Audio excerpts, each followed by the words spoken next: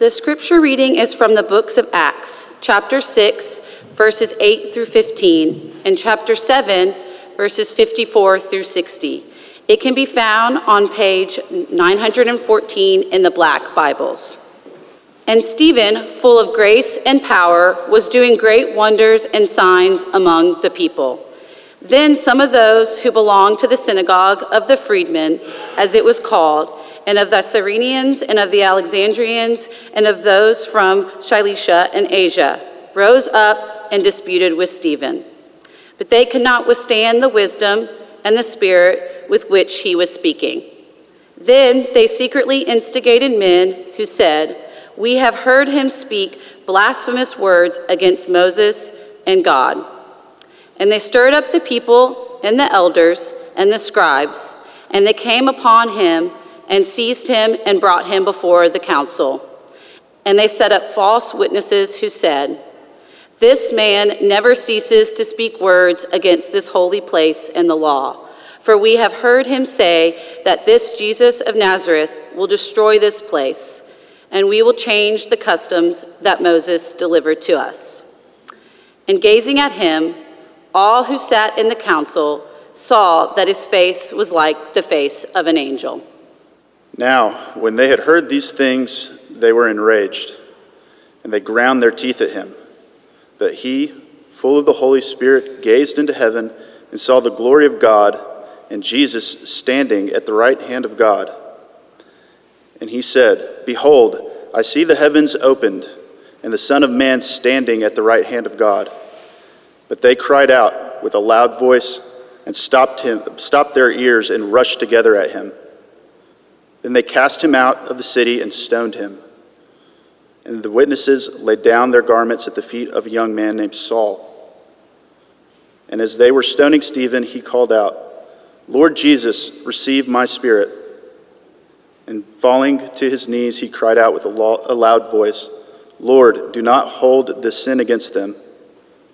And when he had said this, he fell asleep. The word of the Lord. Thanks be to God. Thanks so much, Jessica and James. Appreciate that very much. I would encourage you to keep your Bibles out and open to Acts chapters, mainly chapter 7, but 6 and 7, because what comes after the beginning part that Jessica read and the ending part that James read is an entire sermon from Stephen that encompasses pretty much the entirety of the Old Testament. So we're not going to go through all of that, but we will touch on parts of it. So it'd be good to have that open. And if you're wondering who Stephen is, we'll get back to that because we're skipping over one passage that talks a little bit about who he is and what he does. But we'll move back to that in the coming weeks. So let me now pray as we look into God's word. Thank you, O Lord, for your word. And thank you for the encouragement that it is. Thank you for the challenge that it is to us as well. Open our ears and our hearts that we would be both challenged and encouraged by your Holy Spirit through the preaching of your word today. And we ask it in Jesus' name. Amen.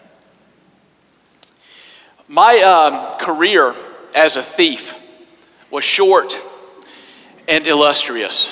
Both of those things. It mainly constituted a time when I was 5 years old, when I was at the grocery store with my father. Now, usually going to the grocery store with my father was a lot better for me than going to the grocery store with my mother, because I could end up with Fruity Pebbles and all kinds of things from the store. But what I really wanted was a pack of gum at the checkout counter of the Kroger in Jackson, Mississippi. See it today. I wanted the gum. I asked my dad for the gum. He wouldn't get me the gum. So I took the gum, stole the gum. I think I was 5. Now, nobody had seen me, and this encouraged me because I was really terrified, and nobody saw it.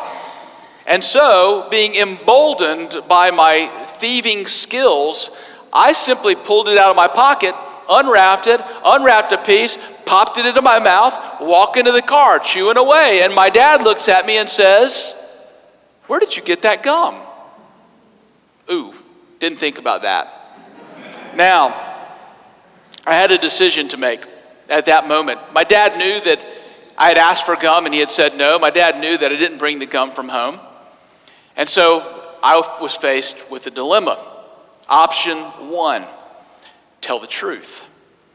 The truth was that I had stolen the gum, and although that I was decent at being a thief, I wasn't very smart. Attempting to enjoy the spoils of my thievery is like returning to the scene of the crime, right? Telling the truth, I believed, would result in unpleasant consequences. So I kept that one in the back of my head. Option 2, lie. What gum? No, that one wasn't going to work. All right, think. I found it in the parking lot. That's possible. Someone must have dropped it out of their basket. I actually had the gum in my pocket all the time, and who knew it magically appeared there. It was beyond me to attempt to explain the mysteries of the universe. I mean, who knows how it happened, right? You have to get philosophical about these things. So, what was I to do? What to do? There were consequences to the truth. Could I bear them? Should I bear them? That was the question. Now, truth always has consequences. Truth always has consequences. Stephen knew exactly what was at stake when the high priest heard the charges that were leveled against him and said, "Are these things true?" Stephen could have been, like the actor, who stood up and said, "True? You can't handle the truth," because they really couldn't handle the truth. But he was going to tell it anyway. Are these things so? He was asked to testify to the truth. He knew that there would be consequences given how he answered the question. It's a pivotal story in the narrative of Acts because it really tells us how the church grew outside of Jerusalem. The Christian faith at that point was confined to this place, and then it went all over the world. How did that happen? This story tells us. Now, if you're a Christian, you're a follower of the Lord Jesus Christ, there is a call on your life, just like there was a call on Stephen's life. That call on your life is to bear witness to the confession that Jesus Christ is Lord. To bear witness to that both with your words, but also with your life. In whatever sphere the Lord has placed you in, the call on your life is to testify to the truth of the gospel, both verbally and by the way that you live. And there are consequences to that confession. Even now there are consequences. So what I want us to do this morning is to look at both of these things, the truth of the gospel and the consequences for bearing witness to the truth, through the lens of the martyrdom of Stephen in Acts chapter 7. So what is the truth that we're called to bear witness to? What are the consequences to bearing witness to the truth? And what does this mean for your life as an individual follower of Jesus? What does it mean for our life as a church? Keep these questions in mind as we walk through this passage. First, what is the truth? What is the truth?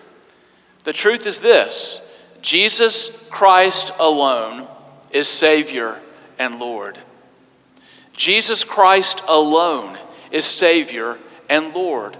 The stoning of Stephen, his death, is initially prompted by testimony from false witnesses, people who were lying about things that he had said, that brought those charges to the religious leaders in Jerusalem. They made 2 charges against Stephen. First, they were saying that he was speaking against the temple because he was saying that Jesus of Nazareth said that he would destroy the temple. And also that Jesus said that he would destroy and change all of the laws of Moses and get rid of them. Now, in either case, if true, if either one of these things were true, that he was charged with destroying the temple or saying that the law of Moses would be erased, those would amount to blasphemy against God, and the punishment for blasphemy against God was death by stoning. So the question at hand for them and for us is twofold. What is true? Where do we turn for salvation? Who rules over our lives? Who's our Savior? Who's our Lord? Stephen's answer to both of those questions can be summarized in one word: Jesus. Jesus. Jesus is Savior. The temple in Jerusalem was the place of sacrifice. It was the location, so to speak, of salvation for the Jews in Jerusalem. It was the place where the Jewish people gathered to have their relationship to God restored through the intercession of the priests. It was the place, so to speak, where salvation was found. That's one of the reasons it would have been so upsetting to the residents of Jerusalem to hear threats of its destruction. There was another reason, though. The other reason that it would have been upsetting to the residents of Jerusalem was that it was also the economic hub of the city. The activities of the temple during the seasons of celebration that went along with the calendar of the year were the main economic engine of the entire city of Jerusalem. It would be akin to someone coming to Orlando and standing in the middle of the city and said, "This guy says he's going to tear Disney World down." It just wouldn't go over well. It wouldn't go over well. But is it true? Did Jesus actually say that he was going to destroy the temple in Jerusalem?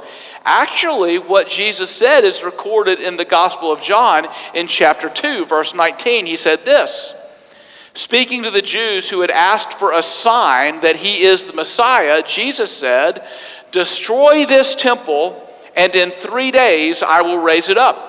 And they all looked at him like he was crazy. And they said, "What? It took 46 years to build this temple, and you'll rebuild it in 3 days?" But the Apostle John lets us in on a secret. He says, but he was speaking about the temple of his body. "Crucify me, and in 3 days I will rise again." That is what Jesus was actually saying. And that's why in this sermon that we didn't read, Stephen reminds us in verse 48 of chapter 7 that God the Most High does not dwell in houses made by human hands. No, the temple, as God's dwelling place and the location of sacrifices, was destined from the very beginning to become obsolete. Why? Because what happens there is fulfilled once and for all in Christ alone. So that's the first aspect. Jesus is Savior alone. The second aspect of truth that we see here is that Jesus alone is Lord. The second charge against Stephen was that he spoke against Moses and the law of God. That means really a lot of the Old Testament that was passed down, the law that was passed down by God himself directly to Moses on Mount Sinai. Is this charge true? What did Jesus actually say about the law as passed down by God to Moses? He said this. It's recorded in Matthew chapter 5. He said, "Do not think that I have come to abolish the law or the prophets. I have not come to abolish them, but to fulfill them."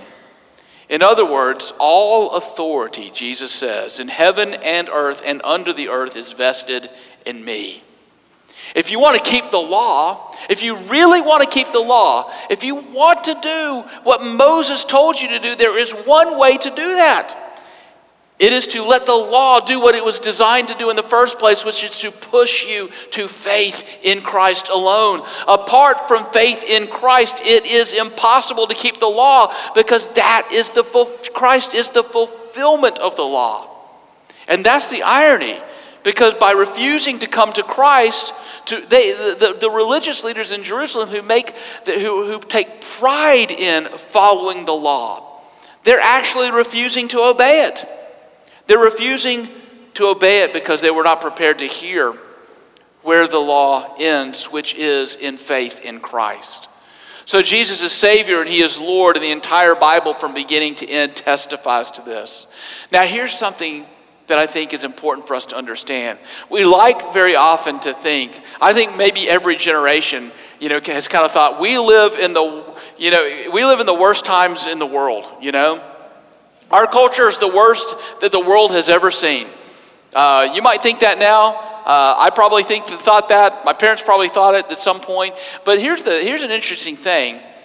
There is very little difference between us in Houston in 2021 and Stephen in Jerusalem somewhere in the 30s of AD. there's very little difference between what got people in Jerusalem angry at that time and what gets people in Houston in 2021 angry. Very little difference. The same thing essentially is upsetting your neighbors or your coworkers or your family members. And that thing that is upsetting, that was upsetting then, is upsetting now, and has been upsetting in all times in between, is the exclusivity of Christ.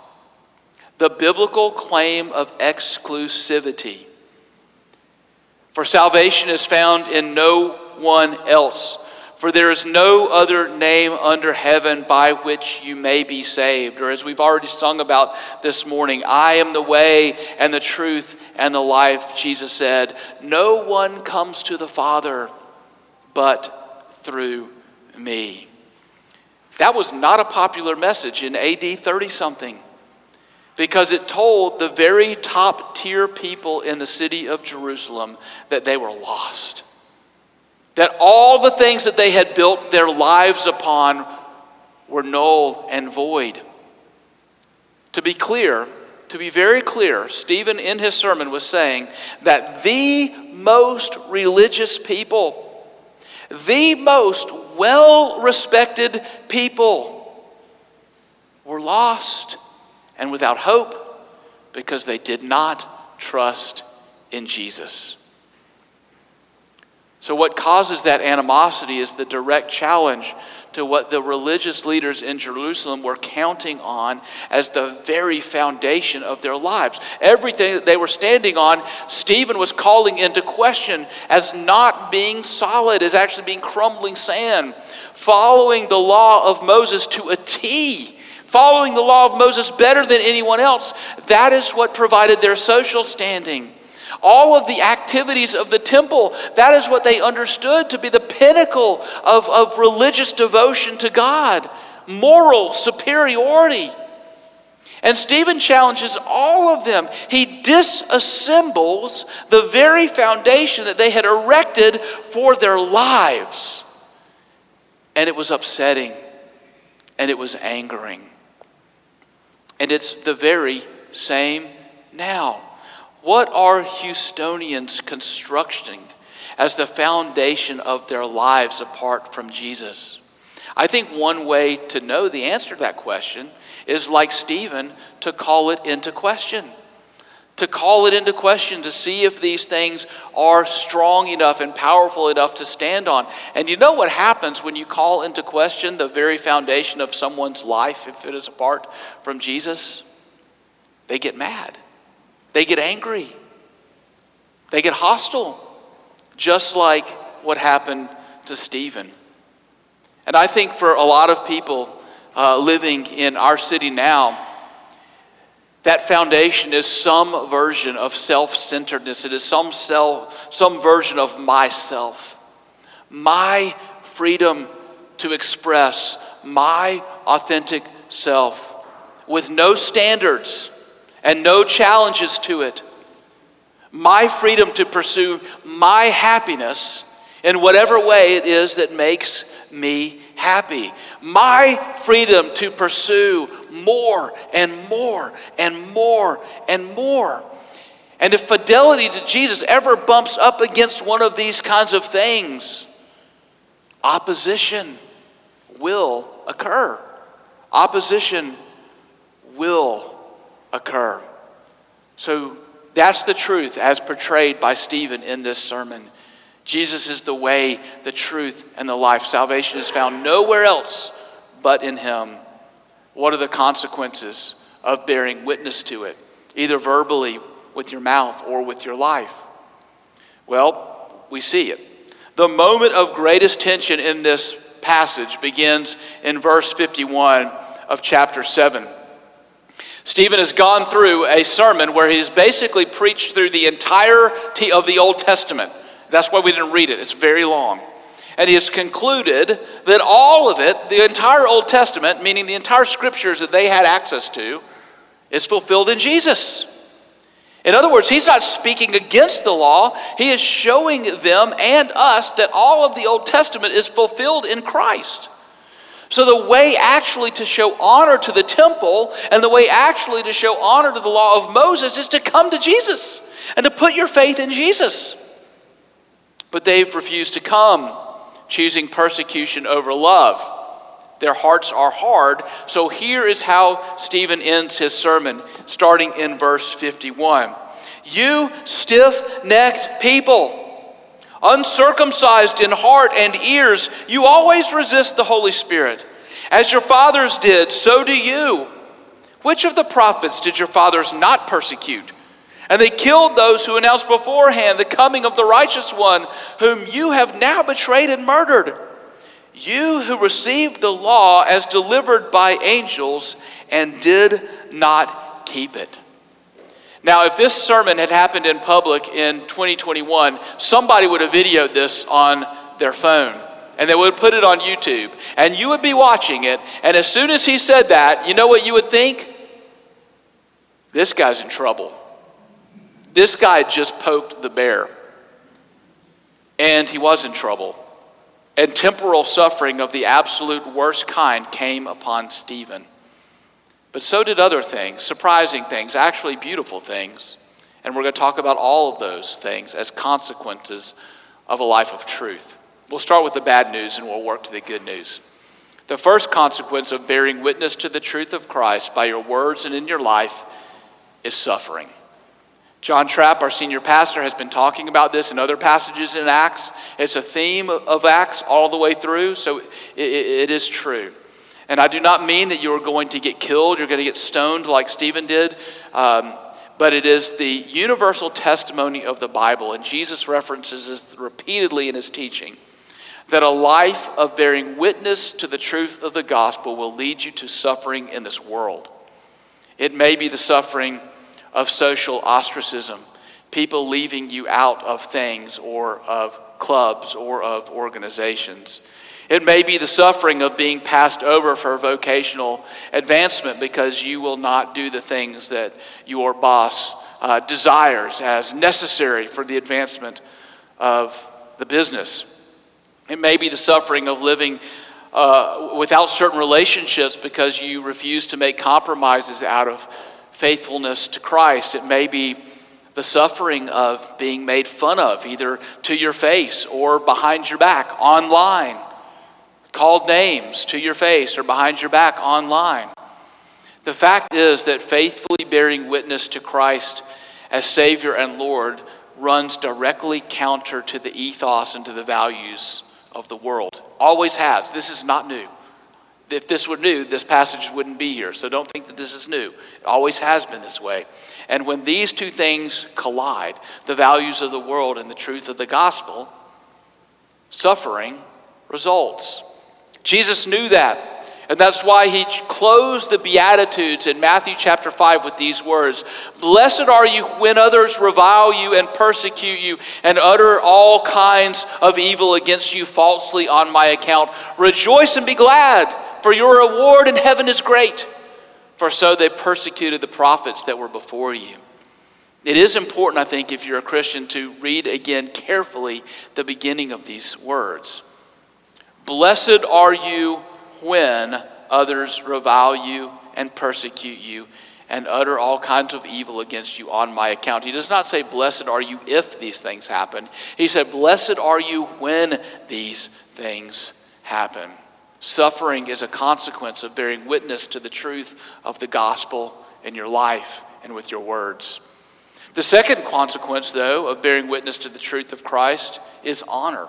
Now, not honor in the world, but honor in a more important place. I don't know if there's a more beautiful passage in the entire Bible than Acts chapter 7, verses 54 through 60.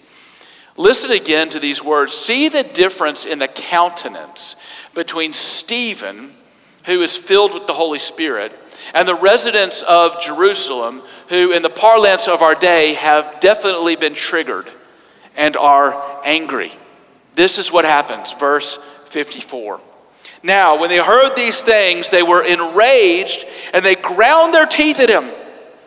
But he, being Stephen, full of the Holy Spirit, gazed into heaven and saw the glory of God and Jesus standing at the right hand of God. And he said, Behold, I see the heavens opened and the Son of Man standing at the right hand of God. But they cried out with a loud voice and stopped their ears and rushed together at him. And then they cast him out of the city and stoned him. And the witnesses laid down their garments at the feet of a young man named Saul. And as they were stoning Stephen, he called out, Lord Jesus, receive my spirit. And falling to his knees, he cried out with a loud voice, Lord, do not hold this sin against them. And when he said this, he fell asleep. And then I'll go to verse 1 of chapter 8 real quick. And Saul approved of his execution.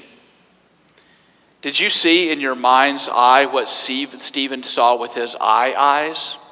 Jesus standing at the right hand of God. Now, this is really important. Don't pass over this. This is super important. The Bible talks about Jesus at the right hand of God. Actually, the Apostles' Creed that we confess very often in our church talks about Jesus at the right hand of God. But in other passages in the Bible and in our creeds, what is the posture of Jesus at the right hand of God? He's not standing, he is seated. He is seated at the right hand of God, the Father Almighty. He's seated at God's right hand, but here, in this passage, he stands. Now, why is Jesus usually seated at the right hand of God? Well, first, it signifies that his work of salvation is finished. When he died on the cross, what did Jesus say? He said, it is finished. Salvation is accomplished and applied in his death and his resurrection on the cross. So he ascends into heaven and he sits down. The work of salvation is done. There's no more work to do. But the second thing is that it signifies his rule. He's doing something sitting on a throne. What he is doing sitting on a throne is ruling over the universe. He's ruling over his creation. He's been exalted to the highest place, and at the name of Jesus, every knee shall bow, every tongue confess that Jesus Christ is Lord. But here, when Stephen is being stoned, when Stephen is testifying in his words and then his actions to Christ, Jesus stands. Why? I can think of no other reason other than that Jesus stands to honor his servant who is bearing witness to him. The commentator F.F. Bruce says simply this: Stephen has been confessing Christ before men, and now he sees Christ confessing his servant before God. Do you see the beauty in this?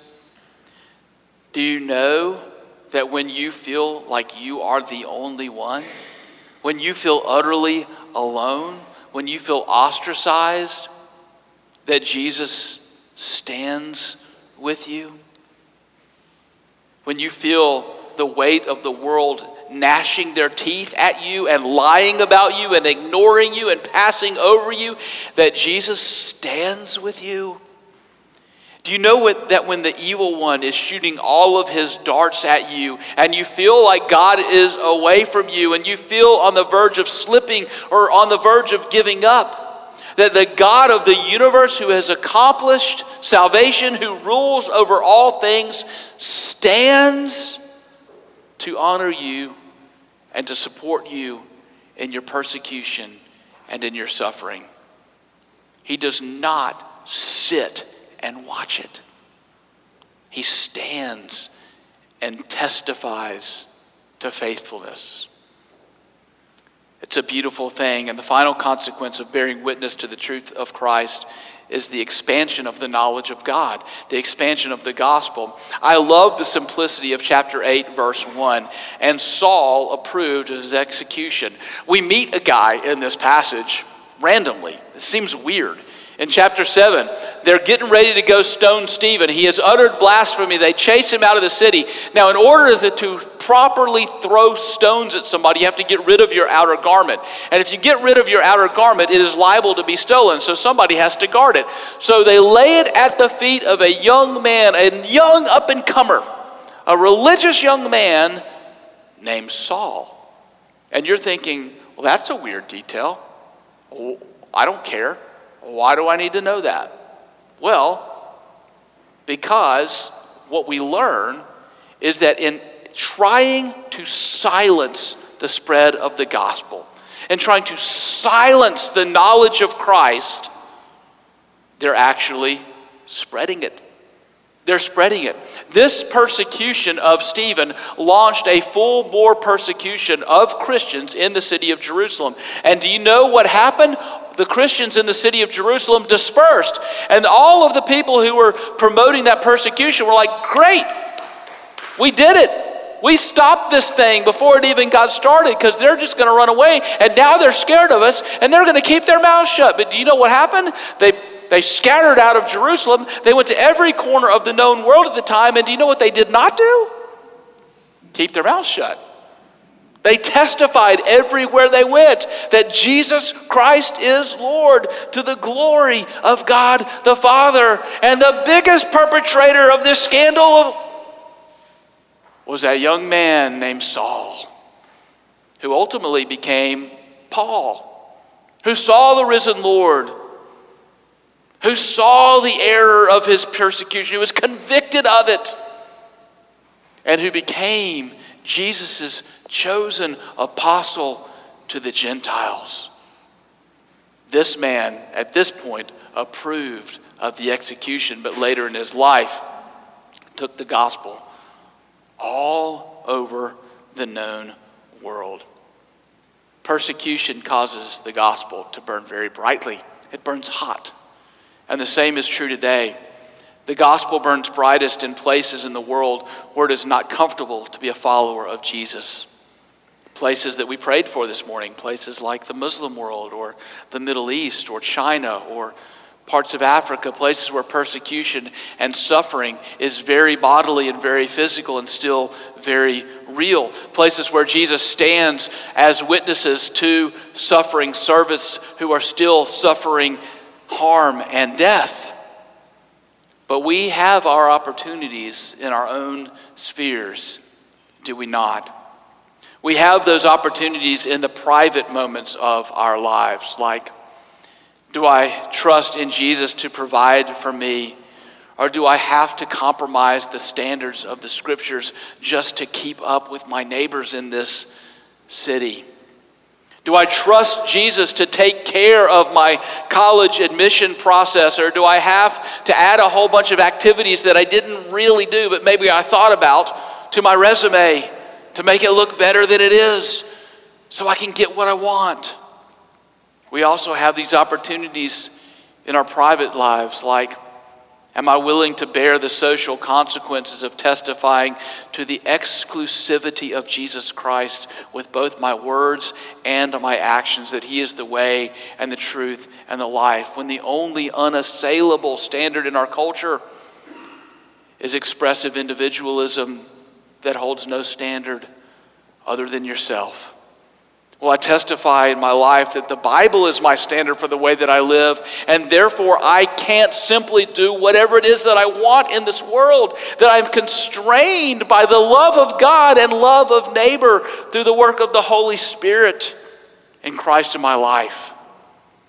When you speak and live truth, there will be consequences. I know that you're all dying to know what I did with my dad. It's going to keep you up at night if I don't tell you. I told the truth. I fessed up. Said I stole the gum. And there was a consequence, as I thought, to telling the truth. And it was, as I thought, not pleasant. And the consequence was this, that my dad turned me around and walked me back into the Kroger in Jackson, Mississippi, called the manager to the front. "Manager, we need you at the front, please." And the manager came up and I had to give him, I promise you that guy was 12 feet tall. And I had to give him the gum back. And then I had to offer to sweep the floors for the piece of gum that I had taken out of the pack and put in my mouth. It was one of the scariest things I'd ever done. I was crying so hard. I remember this like it was yesterday. I was crying so hard that I could almost not get the words out. But I wasn't alone in that. My dad was standing there right next to me, and he wasn't standing there yelling at me, frustrated at me, frowning at me, disappointed in me. He knew that this was hard. He knew that what I was doing was hard. He knew what he'd asked me to do was hard. So he stood by me and he put his hand on my shoulder. He let me know that he was there as I was bearing the consequences of telling the truth. When you speak and live truth, there will be consequences, but the greatest consequences are that it testifies to the glory of Christ. The knowledge of Christ spreads in the world even when people want to put it out. And Jesus, your Savior, stands with you. Let's pray. Jesus, thank you for standing with us. And thank you for this story. Thank you for Luke, your servant, who heard this story through Paul, who was there and gave us every detail. Thank you that we have this to know that we are not alone in our suffering and our persecution when it comes. And please, Father, make us faithful and stand with us in that faithfulness. In Jesus' name, amen.